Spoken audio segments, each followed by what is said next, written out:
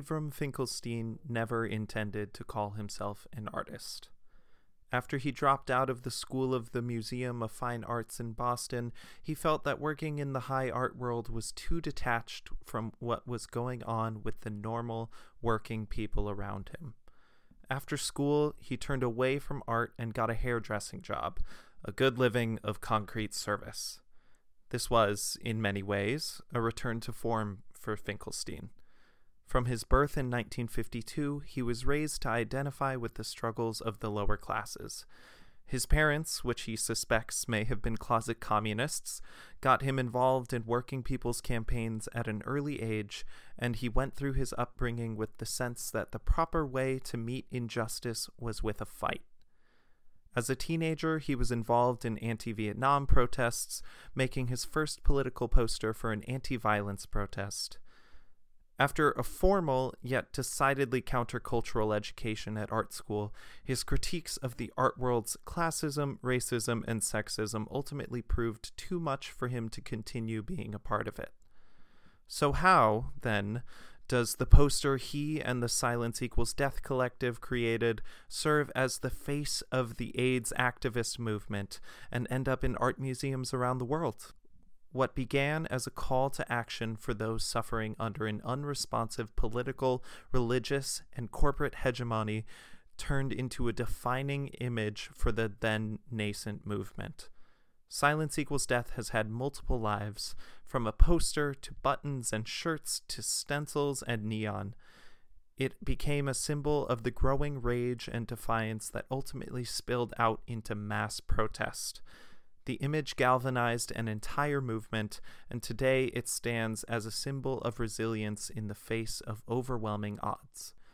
For those of us, including me, who didn't live through the early AIDS epidemic, it's important to paint a picture of what it looked like. The first cases of AIDS in the United States were noticed in 1981, when young gay men in Los Angeles and New York City started coming down with a strain of pneumonia associated with a deficient immune system, as well as aggressive and rare strains of cancer. Causes were hard to pin, but the general association of gay men with unusual immune deficiency was becoming clear. Later that year, the first reports of similar illnesses in IV drug users were reported, with hemophiliacs not far behind. By the end of the year, 337 cases of this immune deficiency had been reported, with 120 already dead. Without clear guidance, the reaction towards AIDS patients was highly stigmatized. In a time where homophobia was much more rampant, those with AIDS were afraid to use their medical insurance for fear that their employers would learn about their sexuality and serostatus. Hospitals, afraid to treat AIDS patients due to fears of transmissibility, had months-long wait times for AIDS sufferers. Worse, nurses would effectively abandon AIDS patients, treating them reluctantly and in excessive protective gear. Congress convened to issue funding for researching this new disease in 1982, but it was stalled in committee and wasn't passed until late 1983. Larry Kramer, an invaluable advocate for AIDS research, described the abysmal situation with his clear-eyed anger. Quote, "After almost 2 years of an epidemic, the cause of AIDS remains unknown. After almost 2 years of an epidemic, there is no cure. Hospitals are now so filled with AIDS patients that there's often a waiting period of up to a month before admission, no matter how sick you are. And once in, patients are now more and more being treated like lepers as hospital staffs become increasingly worried that AIDS is infectious. Suicides are now being reported of men who would rather die than face such medical uncertainty. And the appalling statistic that 86% of all serious AIDS cases die after 3 years' time. If all of this had been happening to any other community for 2 long years, there would have been, long ago, such an outcry from that community and all its members that the government of this city and this country would not know what had hit them." End quote. Still, there were trigger points for an increased outcry at the treatment of AIDS patients, even as America rejected and repressed its AIDS sufferers. Ryan White, a teenage hemophiliac who contracted AIDS from a tainted blood transfusion, drew national attention to the fact that schools were banning children with AIDS from attending. Rock Hudson, famous movie and TV star, was the first high-profile celebrity to come out with his diagnosis, outing himself and donating a large sum of money to AIDS research upon his death in 1985. Even though Rock Hudson was a close friend of the president, it took 6 years after the question of AIDS being dodged and joked about in the White House press room for Ronald Reagan to mention AIDS publicly, after 21,000 deaths. Religious figures and conservative pundits readily addressed AIDS as a punishment for homosexuality and drug use. William F. Buckley, creator and editor of the National Review, chillingly described his solution to the problem of AIDS. Quote, "Everyone detected with AIDS should be tattooed in the upper forearm to protect common needle users, and on the buttocks to prevent the victimization of other homosexuals." End quote. AIDS was, essentially, a death sentence for those who acquired it. Kramer's description of the desperation felt by early AIDS sufferers was echoed by Finkelstein in the opening chapter of his book, After Silence, A History of AIDS Through Its Images, which is my primary source for this episode. In it, he describes the horror and devastation of caring for, and eventually saying goodbye to, his partner, Don Yoel. The pain of confronting the death of his partner, sworn to secrecy, is achingly elucidated in a description of their ocean voyage to Japan, a fulfillment of Don's obsession with the Queen Elizabeth ocean liner. Even more poignant is the description of Don's deathbed, where friends and family gathered to say goodbye in his final rally. Terribly, Finkelstein's suffering as a result of Don's death extended past the loss of a loved one. He was shunned by Don's family as his condition worsened. Finkelstein describes the impact of Don's diagnosis on the relationship with his family, saying how, quote, "Month by month, my identity as Don's soulmate drained away with his health, and I became a stand-in for the illness that had entered our lives, or, worse, was considered the cause of it. Within months, I went from the inner circle to being the sole focus of waiting room shouting matches. Towards the end, I was told I was no longer welcome in their house." End quote.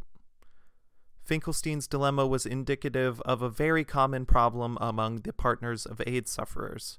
Without legal connection to his loved one, he was able to be shut out in the hospital and in the home. After Don's death, Finkelstein arrived at his apartment to find all of Don's things cleared out, with no regard for how he would react, his needs, and his desire for keepsakes.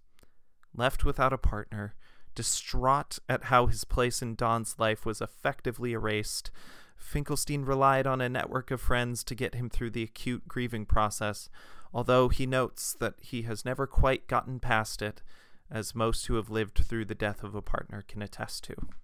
Finkelstein notes in his memoir that politicization is the process of continually taking your own next step.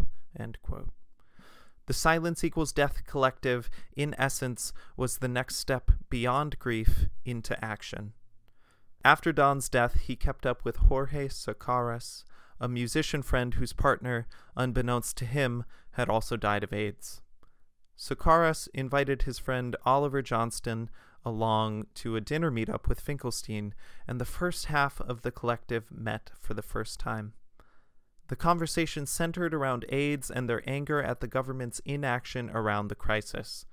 As they found comfort in the expression of their shared rage, they decided to form a group based on consciousness raising, an activism approach used by feminist groups throughout the 60s and early 70s. They each invited a new member that no one else knew, and the group met again, with Chris Leone, Charles Kreloff, and Brian Howard rounding off the team. Beginning in restaurants but quickly shifting to private gatherings, they discussed fears around sex, anger at the silence around AIDS, and their own individual grieving processes. Finkelstein quickly realized that although the group met without the intent of direct action, they quickly focused in on the political ramifications of AIDS, notably the silence from political and medical figures on the subject. They quickly realized that they were in the middle of a political crisis, and Finkelstein saw the potential for them to make a political statement. He pitched the idea of creating a poster, to which the highly artistic group immediately agreed. They had realized that the silence around AIDS was intentional, and this was their stab at breaking it. The poster was an attempt at reaching people where they lived, cutting through the barriers of communication that class, race, and community built up. In deciding the goals of the poster, Finkelstein said that, quote, the poster needed to simultaneously address two distinctly different audiences with a bifurcated goal: to stimulate political organizing in the gay and lesbian community, and to simultaneously imply to anyone outside the gay community that we were already fully mobilized, end quote.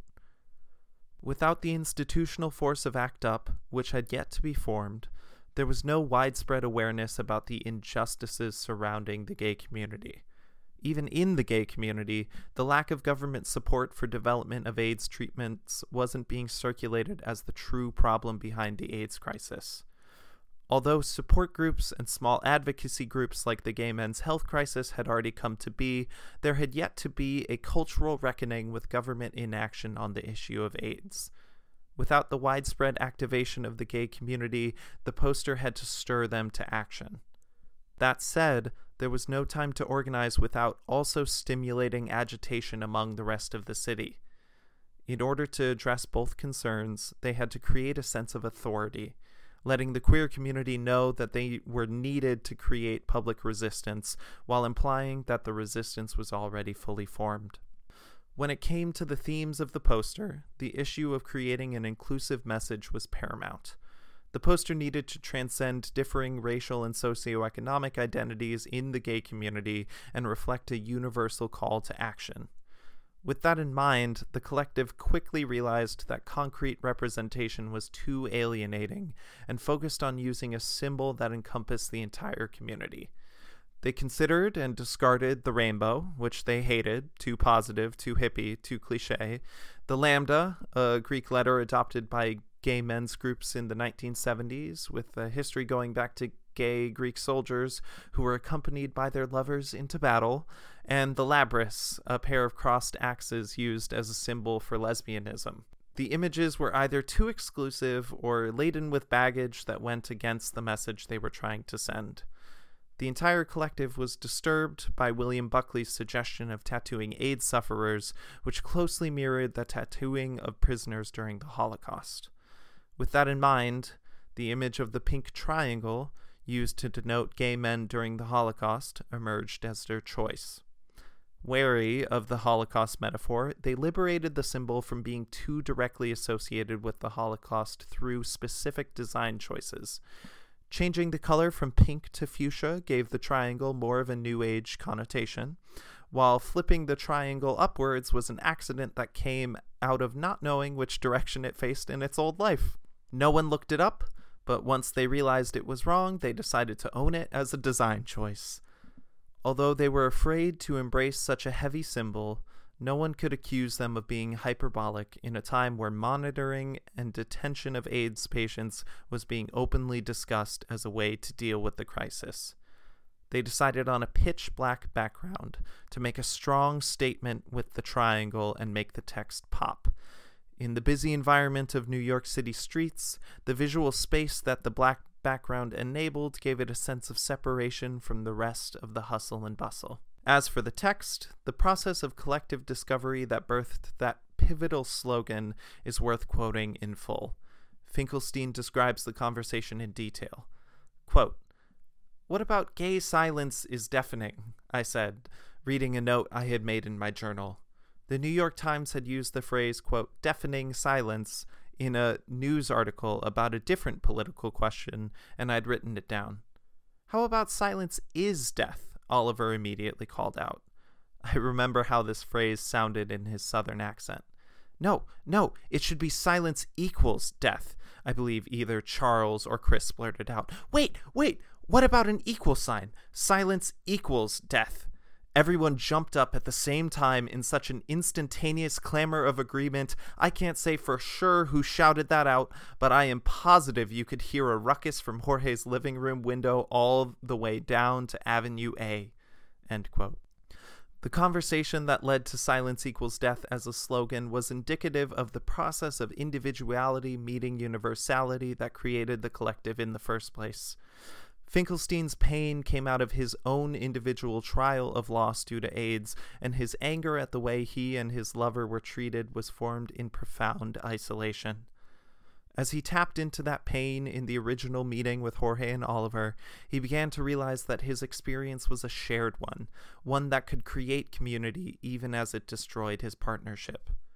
Each member of the collective brought their own piece of anger, grief, and desire for change, leading to the potent creative power that resulted in the Silence Equals Death poster.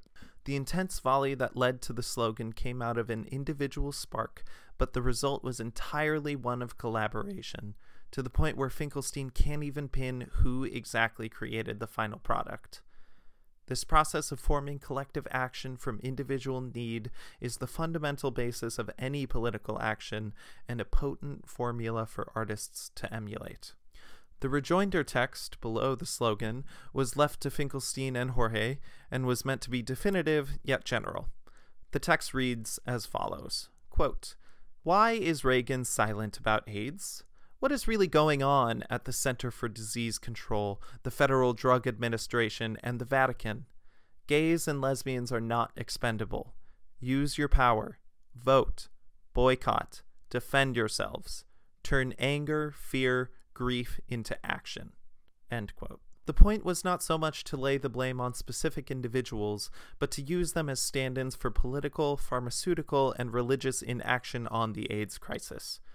Although Reagan would later become a more specific focus of hatred and blame, the intention was to accuse the institutions who had been silent out of anti-gay bias.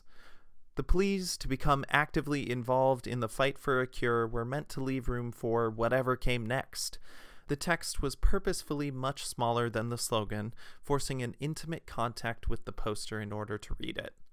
In that way, the poster also served a bifurcated goal. Visually, it stood out in a busy street, on foot, or from a passing car. At the same time, there was possibility of connection to the message, even in a public space. Finkelstein wrote that, quote, "Silence Equals Death was meant as a conversation starter, the first in a series calling for escalating political responses. From its inception, it was a part of a campaign intended to propose violent resistance. I wanted to call for riots in the 1988 election year." End quote. You may be surprised, as I was, to hear that the intention behind these words was to leave violence on the table. That said, in the context of the early AIDS epidemic, the feeling can hardly be dismissed as excessive. With gay men and women dying at unprecedented rates with no end in sight, defending yourself takes on radical meaning. With the poster draft completed, the collective tackled the next step, distribution. It was important to them to reach a diverse audience, and they planned their distribution accordingly. With the help of snipers, gray market poster distribution teams, they targeted neighborhoods that had large gay populations and meeting points, as well as art and publishing centers. In addition, the collective approached queer institutions in person in the hopes of placing posters or getting press coverage. The reaction was mixed at best. Some, eager to give any help they could to potential progress on the plague, happily gave space for the poster. Others, scared to spark conversation about such a fearful topic in their bars, refused. Others, supportive in general, thought the poster was too vague and didn't know how it would help anything. In a pre-ACT UP era, advocating for a new level of protest wasn't common, nor clearly welcome. The organizations already working to fight for gay rights and issues needed all the help they could get, after all. Back in the 1980s, quote, people had very set ideas about what constituted a lesbian and gay politics, and we were advocating a political sea change, a kind of unnamed underground with a campaign of radical resistance in mind, end quote. The message that Silence Equals Death was advocating had yet to find an effective messenger. Even still, the posters were a presence in New York, with the bold and direct design popping against the crowded and dense landscape of the city. After a 3-week run, the collective thought the poster had had its moment. Following the distribution of Silence Equals Death, the collective continued to meet and plot how to influence the course of the AIDS crisis. Hearing that Larry Kramer, whose words you heard at the beginning of this episode, was speaking, they decided to substitute their regular meeting for that talk. He delivered one of his firebrand call-to-action speeches that made him a legend, demanding that the audience take action then and there to help end this crisis. A spontaneous action group formed and agreed to meet 2 days later to take next steps. At the first meeting of what would come to be known as ACT UP, the Silence Equals Death poster was mentioned, and the half of the collective that was there took credit in public for the first time. The same qualities of rage, dissatisfaction with the systems holding up progress of AIDS research, and the desire to act that permeated the Silence Equals Death collective were swimming in that ACT UP meeting, and Finkelstein could sense the potential of the group. Here was a group of people ready to take on the homophobic institutions that were standing still on the death of the gay community, and they were determined to act. Although the question of how far they would go in their pursuit of an end to the crisis was still up in the air, Finkelstein and the rest of the collective quickly became attached to this group, embedding themselves in the inner workings. Finkelstein served on the logistics and coordination committees, plotting actions and setting the agenda for meetings, while the other members of the collective helped with outreach and coalition building. They could see in ACT UP the potential for consequential action and a clear extension of their consciousness-raising principles. Unbeknownst to them, ACT UP would also seize on their image to galvanize their organization. As Finkelstein put it, quote, "We had delivered Silence Equals Death into the commons, and I realized there and then that ACT UP was the next phase of our consciousness-raising project. We had designed Silence Equals Death. ACT UP was about to create it."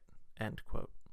Silence Equals Death was by no means the only political poster that accompanied the ACT UP movement, and many of them would later be designed by the Grand Fury Collective, which Finkelstein would be a member of as well.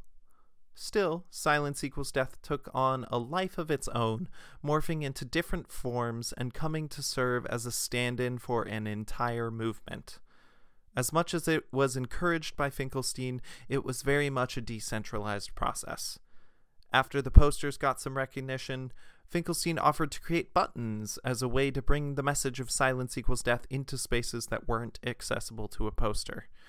The committee he was on didn't want to shell out the money without proof that they would sell, so he offered to buy the first 1,000 himself.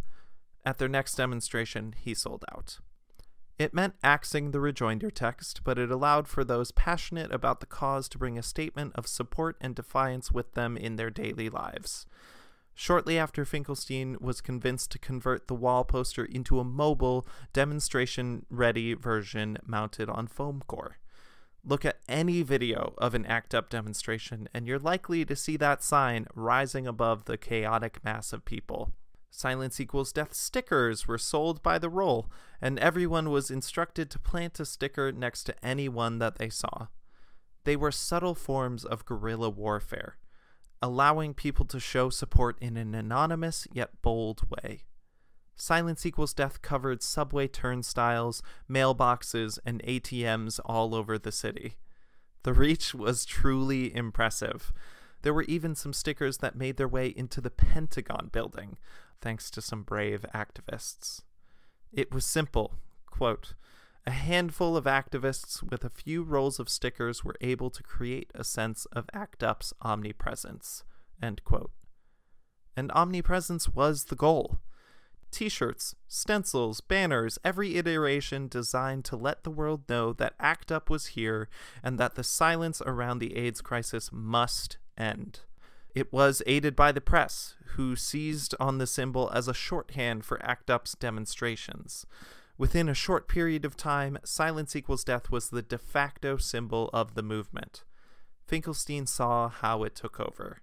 Quote, The consistent framing by media outlets of the image as a logo effectively compacted the fuller dimensions of its creation and usage, which came out of an extremely fluid collective dynamic. It was part of a collective dialogue, a blossoming set of shared realizations that grew from individual impulses into a communal identity. Silence Equals Death was organically agreed upon over a 4-month period with no formal conversations about it on the floor of ACT UP whatsoever. End quote. However varied the usage of Silence Equals Death was, it was always within the confines of political demonstration. The aesthetic dimensions of the poster were secondary, subservient to the express point of helping the AIDS activist movement. That's why it was so surprising to Finkelstein when he was approached by William Orlander, the director of the New Museum in New York, who wanted ACT UP to do an installation. A very skeptical Finkelstein grilled him on the conditions of this installation and found that there were absolutely none. They had a blank check to occupy the museum's corner and window display for 8 weeks. They could protest in the street outside, wheat paste the building, go after museum sponsors, anything they wanted. Finkelstein was initially hostile to the idea. After his lackluster experience at school, he loathed the art world and didn't see how engaging with it would further the movement. Still, he was convinced that it was too big of a decision to make unilaterally, so he pitched it on the floor of the next ACT UP meeting. A group formed that was eager to work on the project, so he got them going and then bowed out. He intended to have nothing to do with it, but was drawn back in when they asked his permission to use Silence Equals Death as the crowning piece of the installation as a neon sign. He reluctantly agreed, explaining that, quote, "As a matter of our political practice, we had come to consider any use of the image to be in line with our consciousness-raising objectives, even uses we disagreed with, and so we said yes." End quote. The resulting display, entitled Let the Record Show, was a multimedia installation that juxtaposed images of the Nuremberg trials with quotes from contemporary religious and political figures arguing for repressive and homophobic policies in light of the AIDS crisis. Front and center was William Buckley's call for the tattooing of AIDS patients. The designers of the installation, soon to be known as the Grand Fury Collective, doubled down on the Holocaust imagery that had been used in Silence Equals Death. Indicting the people of the day in the eye of history was a bold move for a nascent group like ACT UP, but one that bears out 32 years later. Finkelstein attended the opening night of the display and found the event to be a watershed moment in his perception of Silence Equals Death as a piece. Contemplating the evolution of the image, he reminisced that, quote, Silence Equals Death had slowly morphed over a 2-year period from an impulse to a call to arms to a logo, and now here it was, a trade sign, end quote. Finkelstein's rejection of the art world had come full circle, and surprisingly, it was the art world that had embraced him. Silence Equals Death had become integrated into the structure that Finkelstein had tried to move away from. The circumstance was in every way aligned with his goals, to raise awareness, challenge comfortable political and cultural figures, and deliver the urgency of the crisis to people all across the New York spectrum. Still, there was a distinctly different aesthetic among the Grand Fury Collective. Although the aim was still centered on helping in the fight against AIDS, they began to deal increasingly in terms of cultural production, influencing the discourse around AIDS through works of art activism that dealt with the human aspect of the AIDS crisis. Silence Equals Death was just the beginning, for Finkelstein and for ACT UP. Finkelstein would go on to create and collaborate on various political posters, demonstrations, and art campaigns with the Silence Equals Death Collective and the Grand Fury Collective under the umbrella of ACT UP until they broke off in 1990. ACT UP would go down in history as a major force for development in the AIDS crisis, amending the pharmaceutical procedures to allow earlier access to life-saving drugs, lowering medication costs, and provoking government action on funding and care. The struggle for a treatment continued through the discovery of protease inhibitors and antiretroviral treatments that prolonged the life and health of HIV/AIDS patients. Safe injection sites and needle exchanges cut down on transmission rates among IV drug users. HIV became a chronic condition as opposed to an inevitable death sentence. Quality of life rose, and the gay community's historic acts of resistance resulted in the overcoming of one of the biggest epidemics in the 20th century. Or at least, that's what they say. The truth is, HIV/AIDS is nowhere near over. 36,000 people are estimated to have contracted HIV in 2018. 1.1 million people live with the disease in the US, which is pretty staggering for a highly developed country like ours. Transmission is highest in Black and Latinx communities, largely due to lack of comprehensive sex education in schools and lack of access to condoms. The monthly cost of treating HIV can cost between $1,500 and $4,500 a month, depending on the availability of generic medications and what treatments you're on. Efforts to find a cure have slowed to a halt. Case law around disclosure has solidified around biased notions of HIV transmission and risk, punishing people who live with HIV. So many people live in fear of stigma, unable to tell people and receive support for their HIV-positive status. Progress has been made in every aspect of the fight against AIDS. Still, there is no reason to sequester the work of Silence Equals Death in the past. People are still dying, and we've gone back to our silence on the issue. Finkelstein, thankfully, has not. His work continued throughout the mid-90s with the Grand Fury Collective, challenging the likes of George H.W. Bush, the Vatican, and the FDA. He confronted homophobia head-on and kept the fire under the ass of every institution that was reluctant to combat the AIDS crisis. As the work continued, he began to shift his focus to society's treatment of HIV/AIDS patients, as well as the internal divisions in the queer community brought on by serostatus and intersectional factors. Moving beyond visual art, Finkelstein continued his artistic activism by staging what he calls flash collectives, bringing together one-day collectives of activists to create spontaneous public actions and posters on HIV/AIDS issues and beyond. His contributions to ACT UP's legacy have also continued, with heavy involvement in the ACT UP Oral History Project and the publication of his book, After Silence, A History of AIDS Through Its Images, which I highly recommend for a deeper dive, and owe this episode to. I would surely hope that Finkelstein has learned to accept his role and title as an artist, but the evolution of Silence Equals Death brings up all sorts of questions about the utility and boundaries of art making. Silence Equals Death was created as an act of political resistance, a lashing out at the powers that be over the rage and grief sparked by the AIDS crisis. Its adoption as ACT UP's unofficial logo, and its subsequent induction into the artistic canon of the AIDS movement came with a reduction of the context and immediacy that the poster originally carried. Every iteration, from buttons to banners, traded one effective aspect for others, all in the effort to advance the cause. My description and analysis of Silence Equals Death as a work of art robs it of its original fire, even as it preserves the work as a piece of cultural capital. That said, Finkelstein couldn't have expected it to stay perfectly still once the collective put it out into the world.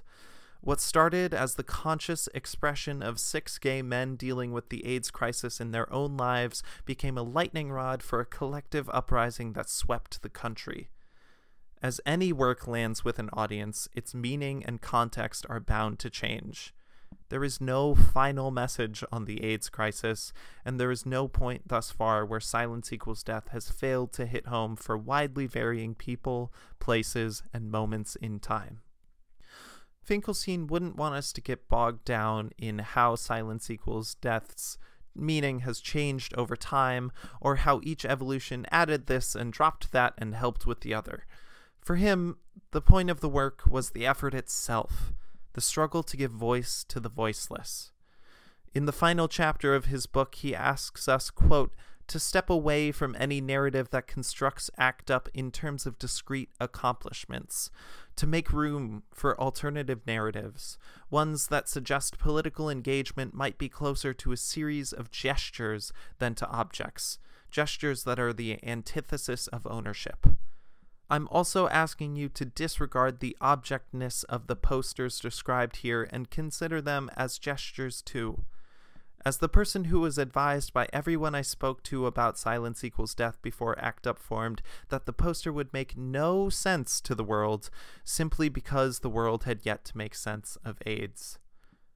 But that is what the poster was designed to help it do. Gesture may have been what was missing, and the poster was one such gesture." End quote. As the world barrels along into the future, there are innumerable catastrophes that will require us to stand up and fight for the future we want. The need that underlied the Silence Equals Death collective was the need to make work that could rise to the crisis in front of them. The point was never to have a famous poster. It was to do something, anything, to help the world find its way. The evolution of Silence Equals Death from personal statement to universal call to action is a prime example of how dealing with one's own struggles can be the catalyst for communicating with the world at large. So, what is it that you care about? What gesture are you going to make towards the world you want? There's no time for it to wait.